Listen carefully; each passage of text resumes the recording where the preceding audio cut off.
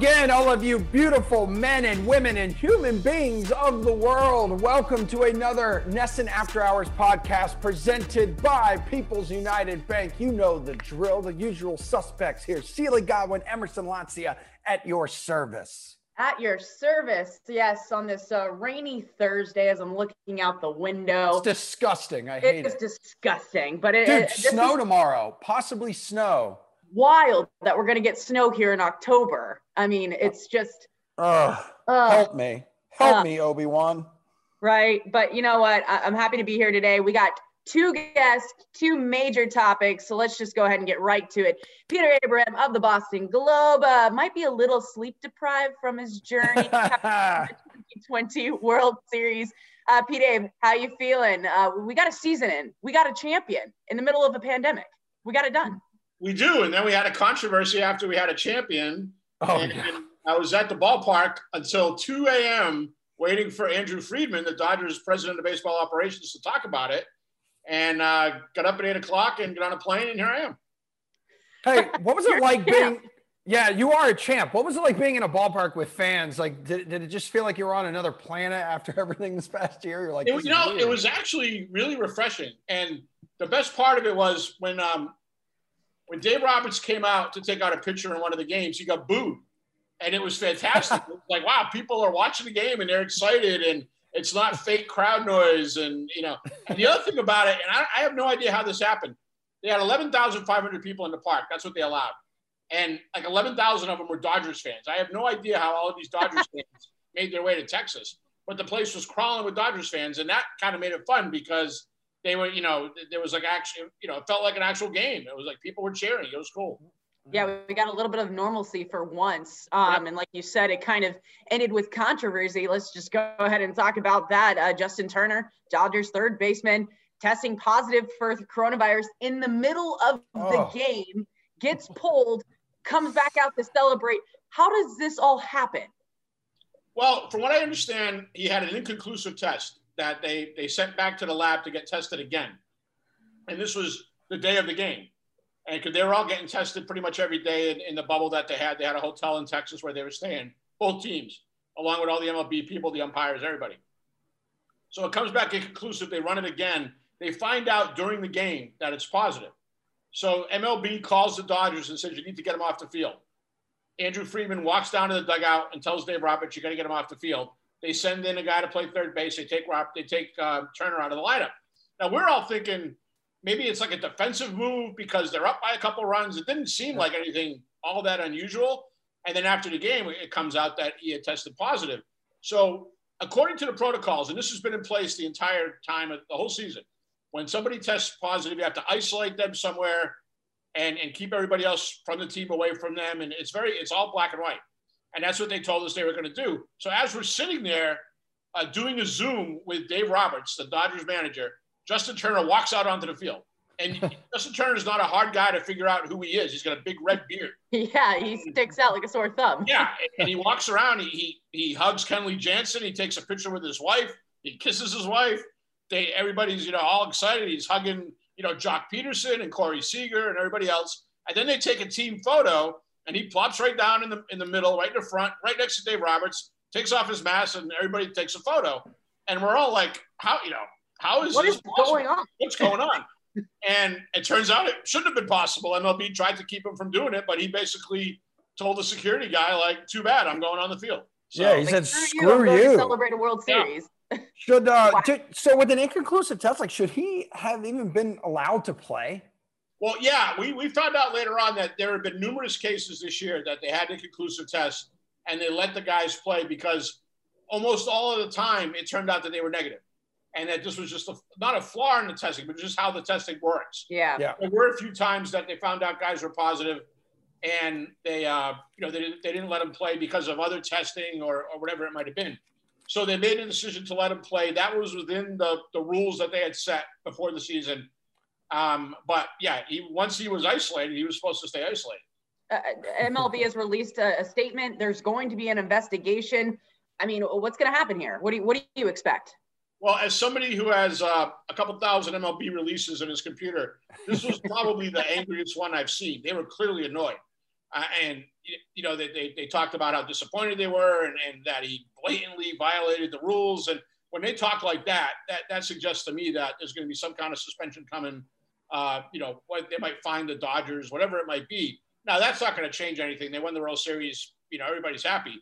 But it's, you know, if they're going to get through the season next year, there's clearly going to have to be some kind of protocols, at least in spring training, if not for the entire season. They need to make an example of him, because how many other guys are going to say, well, hey, I was really happy we beat the Yankees, so I decided to come out and celebrate. Like, they have to do something, I think, to sort of, you know, if they're going to have these protocols, they have to enforce them, right? They definitely do. I mean, it's a pretty big stain on what was otherwise like a pretty interesting and thrilling, exciting, and some questionable moves in this World Series. I think the biggest one here, Pete, was Kevin Cash. Why did he take out Blake Snell at 73 pitches there? Like in the sixth inning, he was rolling, man. Like, what did you think of that questionable move? Well, a couple things. Blake Snell hasn't completed 6 innings in a game since 2019. And this is a guy who's usually only good for five plus. And that's just the way, you know, that's the way it's been since he's had his surgery. That's how he pitches. But this was something much more unusual. He was pitching great. He'd only thrown 73 pitches. He was literally striking everybody out. And the next 3 guys up, he had struck out twice each. So, you know, if anybody looked like he deserved to stay in the game, it would have been Blake Snell. And when Cash came out of the dugout, I thought this was going to be a, hey, I'm just checking on you. We got the top of the order coming up. How you feeling? You know, go get him, you know, slap him on the ass and send him back out there. But as soon as he walked out of the dugout, he was like, all right, bring in the next guy. And Snell, he didn't even put his face over his glove over his face. He just started cursing. Dude, he was so He was pissed. furious. I mean, you would be. Of course you would be. And it was funny in the press box. At that point, it was a 1-0 game. Not a whole lot to sink your teeth into. You certainly can't start writing, you know, the Rays are going to win, the Dodgers are going to win. As soon as Kevin Cash made that move, you saw like 20 writers all be like, oh, yeah, here we go. You know, here's the beef, baby. Yeah, and right away, you know, Mookie gets up and he doubles, sends the guy to third, wild pitch, they tie the game. Mookie scores on the fielder's choice. They're up 2-1. And you're like, wow, this is like one of the all-time like controversial managerial moves in the World Series. Yeah, no kidding. Where does this stack up, especially, you know, in calls in the postseason? 2019, AJ Hinch did it with Zach Greinke, and then 2018, Dave Roberts did it with Rich Hill, and then the Red Sox go on and win. Where does this stack up? Have you seen a call that this blatantly wrong, bad decision by the Rays? Yeah, I mean, this goes back to like, you know, Roger Clemens coming out of the 1986 World Series, like all stuff like that. And we got Zach Greinke is a guy who everybody knows is only going to go a certain amount of batters, and that's just the way it is. But I mean, Blake Snell's still a young guy, and he was pitching so great. And you thought, well, you know, the Rays are going to bend the rules this one time, right? How could they not? And there's a larger discussion here that, you know, how much is baseball going towards, we're going to script out the game. This is what the analytics tell us. We're never going to deviate from what we think is right, to letting the manager read the situation and make his own decision. And, you know, how far is this going to go? Like, at what point is baseball taking away the human drama of it and the decision-making in the game and all the fun stuff, and just making it like, nope, 2 times through the order, that's it. We're taking them out, you know, no matter what. And the Rays platoon a whole lot too with their offensive guys. You know, what if a guy hits 3 home runs and he's driven in, you know, 9 runs? You got to take him out of the game too? Like, how far will they go with this stuff? And it's, you know, it's interesting because it got them to the point where they were in Game 6 of the World Series and they had a lead, and then it cost them and it knocked them out of the World Series. At a certain point, I feel like you gotta trust your eyes. And I was trusting my eyes when I saw the big ass smile on Mookie Betts' face, like throughout this entire World Series. How much fun was that guy having? You were able to watch this in person. Yeah, it's really interesting because I don't know that I can recall a time a guy got to a new team, even an established player, and became so quickly the focal point of that team, not just as a player, but like their emotional focal point. And you talk to the Dodgers guys, and we were only doing it on Zoom, but I mean, I was talking to them for the better part of 10 days. They all talked about from spring training on how Mookie really made himself a big part of that team. He became a mentor to young players. He became a friend to the older players. He became a confidant of Dave Roberts. Everything that they did kind of revolved around Mookie. And at one point in spring training, he wanted to address the team. And he sent an email to Clayton Kershaw the night before. And he said, hey, would you mind if I address the team? And Kershaw said, no, I want you to. That's why you're here. And from that moment on, it kind of became his team. And to watch him play and kind of the joy he took from playing, you can tell he really feels comfortable there. I mean, obviously the contract has a lot to do with it, but he and Dave Roberts have a great bond. And you can tell that Roberts has just kind of said, hey, man, you be you do what you want to do, and we'll follow your lead. Yeah. Now he has 2 World Series titles, one with the Sox, one with the Dodgers. You have to feel happy for the guy because he's just so universally loved in the game of baseball. And now that the season is officially over, what is the latest on this manager search for Boston? Because we kind of need a manager now. Well, Alex Cora is available to be manager. Right? Hey, suspension over. Right. He's free. He is Andy Dufresne. He has emerged and he is ready for it. Except he didn't have to climb through like a mile-long tunnel of fecal matter. To some degree he did, but I don't know. Yeah, figuratively. Here's what I've kind of, it's hard not to notice, right? They've interviewed about 10 guys over Zoom. And why would they go through, the effort of going, interviewing these 10 guys? Those 10 guys had to get permission from their teams to do it. They must have thought it was a legitimate offer to be made or a job out there to pursue. I don't know that the Red Sox would have made all of this effort unless they decided they wanted to hire somebody else. And until they announce what they're going to do, everybody's going to think it's going to be Cora. I don't think it's going to be Cora. I think Chaim Bloom wants to. Yeah, I think you're Chaim the Bloom first person to go on record to say that. I swear. Yeah. Every writer we've talked to is like, oh, it's going to be Cora. It's going to be Cora. It's Cora. Yeah, I mean, well, I like this. If it was going to be Cora, it should have been Cora yesterday, right? I mean, if that's the decision, just make the decision. Like 12:01 in the morning. Right. I mean, I look at it this way: who's the most important guy in baseball operations right now for the Red Sox? It's Chaim Bloom, clearly. If Alex Cora comes back, who's the most important guy in baseball operations? It's probably not Chaim Bloom. It's probably the guy who won the World Series. Yeah. So if you're Chaim Bloom, why would you hire a guy who's more important than you? I think he wants his own manager. I think he wants a guy who he can put an arm around and say, hey, here's what I want you to do. And if you try to do that with Alex will say, well, remember when we won the World Series and we won 180? Yeah. This is how we did it. I think that's a hard dynamic to get over. And I just think it's going to be, his version of Kevin Cash. He's going to find a guy who will work hand in hand with him. Pete Abe, I hope you are able to catch up on some sleep, my friend. I know you have been busy. You'll have a few months here, and hopefully baseball's right back at it in spring training here come like February or March. But appreciate you joining the NESN After Hours podcast, dude. Well, clearly there's nothing that's going to happen with the Red Sox over the next few months, so I should have plenty of time off. Yeah, that's right, man. Super easy job. Roster and anything like that. Everything's fine. Just all right, cool, man. Red Bull, man. You'll be fine. All right. Shotgun it. Pete Abe, thank you. I appreciate you guys. Thank you. All right, now let's go ahead and welcome our second guest, Super Bowl 50 champion, turned broadcaster, Ryan Harris. How's it going in the Mile High City, Ryan? Hey, Sealy, doing good. We got our first snowfall, so summer's officially over out here in Denver. But as you know, it's now 70 degrees probably this weekend, so it's all good. Yeah, Denver's so up and down with their weather, but I mean, it's been kind of sad watching the coverage with the whole state being on fire. But I'm so thankful that the snow is there and everything's gotten a little bit better for you guys out there. But so glad to have you on today. We're going to run you through some NFL headlines, hear your thoughts on it. Plus, maybe if you could give us some potential, stories, stuff about your days playing against the Patriots and Cam Newton. Because, scoop. You kind of beat him pretty badly. The only team to do it twice in the same season. We had a blast. I love the Patriots. It's so fun to play the Patriots. Look at you. I'm looking forward to this. But just a little jab in there. Let's go. Everybody's like, God, I already hate this guy. Why would you put him on? Yeah. Let's talk about a guy that used to be a Patriot, Tom Brady, now with the Bucs, and now he's getting reacquainted with Antonio Brown. What do you make about that relationship? Well, it's clear, too, that when Antonio Brown said last year that he was still talking to Tom Brady, clearly he was. And I can tell you from being Antonio Brown's teammate at the Steelers, no one works harder at practice than Antonio Brown. It's really amazing.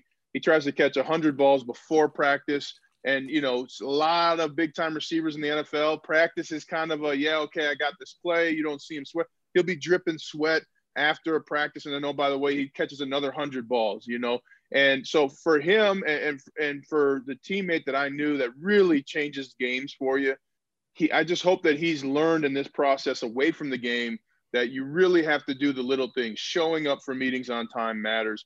And you have a great opportunity, not just to win a championship, but to really maximize your earnings in your career while you have it. Because as Antonio Brown is with all players, you get older every day. And right now his window is really closing. And I know when I was out of NFL in my 4th year, that you really start to learn how lucky you are to be in the NFL. I hope you learn that message. And I can tell you though, with what they've done, Rob Gronkowski going off the last game, it's going to be great for Tom Brady to have Antonio Brown back. How long does this reunion last this time? Well, theoretically, you only need it to last for 14 weeks, right? Get you to the playoffs and win a Super Bowl. And then after that, who knows what happens. But, it's either going to last all year or it's going to be over quickly. And the tough thing is that Antonio Brown's going to be very close to where he grew up in Miami, just about a 2-hour drive, 2.5-hour drive. So you just hope that some of those outside off the field things have been straightened out. He's understood, who's in his corner, who's not, and also what he needs to do to be successful. So I just hope he makes the most of this opportunity. He's a great teammate. And one time we were in training camp and I was like, hey man, he was asking me about Peyton Manning and I was like, dude, DJ Khaled, right? He's like, yeah, let's call him. And he calls him on the FaceTime right there. We're in a cold tub and just, he's that kind of guy when you're behind the scenes with him. And I do want the best for him. Another DJ Khaled. Why am I yelling? Another one. And DJ Khaled was like on a radio interview, like he does. He's like, hey, I'm live now with Antonio Brown, best receiver in the NFL, and one of his teammates. We're on an interview, and I was just like, they're naked in a tub together. Yeah. They're shower buddies. So it's just it was really cool to be Antonio Brown's teammate, and I know there's no receiver in the NFL that changes a game like Antonio. Well, I know the Patriots could use a little bit of help receiving wise. What do you make of the Patriots' play so far this year? Well, I know Josh McDaniels from when he was a coach here in Denver, and he does have a great system. But I believe we're seeing a coaching staff that sees its system more important and better than the players that are in that system. And even Bill Parcells, who is the head of the coaching tree of Belichick and others, he was asked, is it the system or the players? And he said it's the players. And, those of us in football, those of us who have played know, hey, as great as Bill Belichick is, Tom Brady's the X factor there. And we're seeing that. And that doesn't mean that they can't find a new quarterback who's going to be in that place. But clearly Cam Newton, has had some struggles. His throwing motion is different on different throws. Sometimes he shot puts the football. Other times it's that long kind of Byron Leftwich release.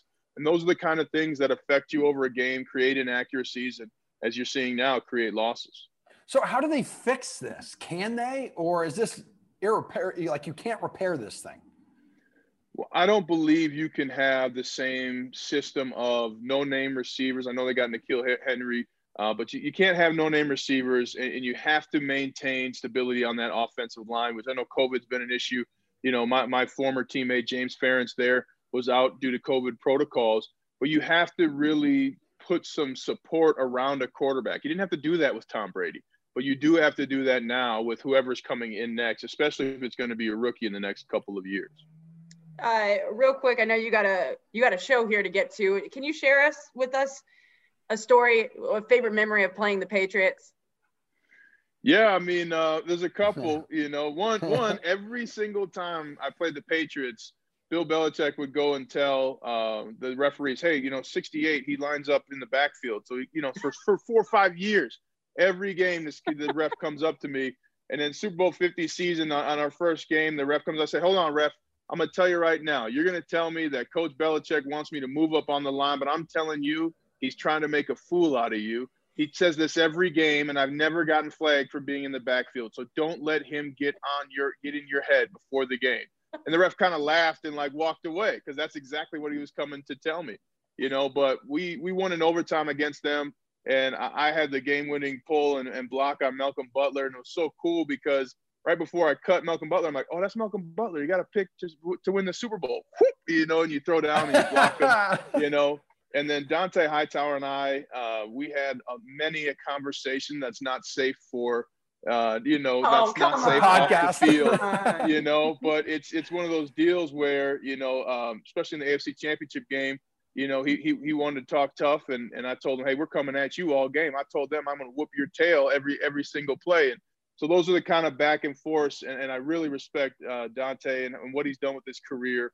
And those are the things you miss when you're retired. You miss John back and forth, and then getting the opportunity to back it up. And I got Dante one time so bad on the play that the next play he abandoned all responsibilities, and I'm going to block the outside linebacker. He was the inside linebacker, and he just ear-holed me. You know, we got like a 6-yard gain, but you know, he and I were having our own little game within the game, and those are the kinds of things that are fun. Ryan, is your middle name still Emerson? Emerson Wilcox, yeah, man. So we share. Man, I knew we connected right away. Friend. You guys are best friends now. Yep, Celia, you can leave now.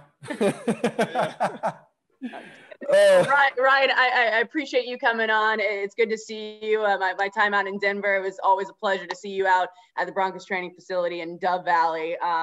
Wish you all the best. Get out there and enjoy the snow. I want some snow pictures, all right? Yeah, sounds good. And just so proud of your success, Celia. Keep killing it and crushing it. And Emerson, great to meet you, my man. Yeah, thanks, man. I'll keep an eye on her. We'll have you on again on the podcast, but thank you so much for the time, man. We'll talk soon. Always. Peace. Later, buddy. All righty, everybody. Two great guests, two great good topics. Stuff. So much fun today. We're just going to continue to bring better and better guests. Amy Trask is coming on next week. I am so pumped to have her on. If you guys have any suggestions or any people you want to hear from, let us know, because we're going to try to bring them on. I mean, we might have to bribe them with like donuts or beer. That's yeah, or dog pictures as well. Like we could provide those. Yeah. We're pretty good at that. But Emerson, for you, buddy, what are you looking forward to this weekend? Because it's Halloween. Yeah, it is Halloween. So my wife and I are actually taking Winnie to Buffalo. We're going to present her and introduce her to the in-laws, to Meg's parents. Yes. I